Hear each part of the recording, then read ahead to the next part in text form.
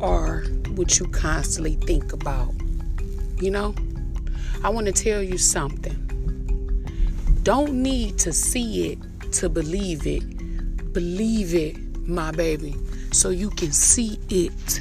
Those visions you have in your mind about you being in a certain place, living in a certain place, driving a type of car, your kids, you having kids, your kids going to certain schools, you know, that happiness, that smile, that lover that you want. The thing is that you can attract all that if you can see it, you know, and that's what the problem is, you know. Before you can see it, like literally with your two eyes, like on the surface, you got to be able to picture these tremendous things in your mind. And what will happen is they will start to fruition in real life, so you can actually see them with your sight and just not in your mind. So believe so you can see, not the other way around. Don't forget to make your, excuse me. Don't forget to make your dreams a reality, or nobody else will.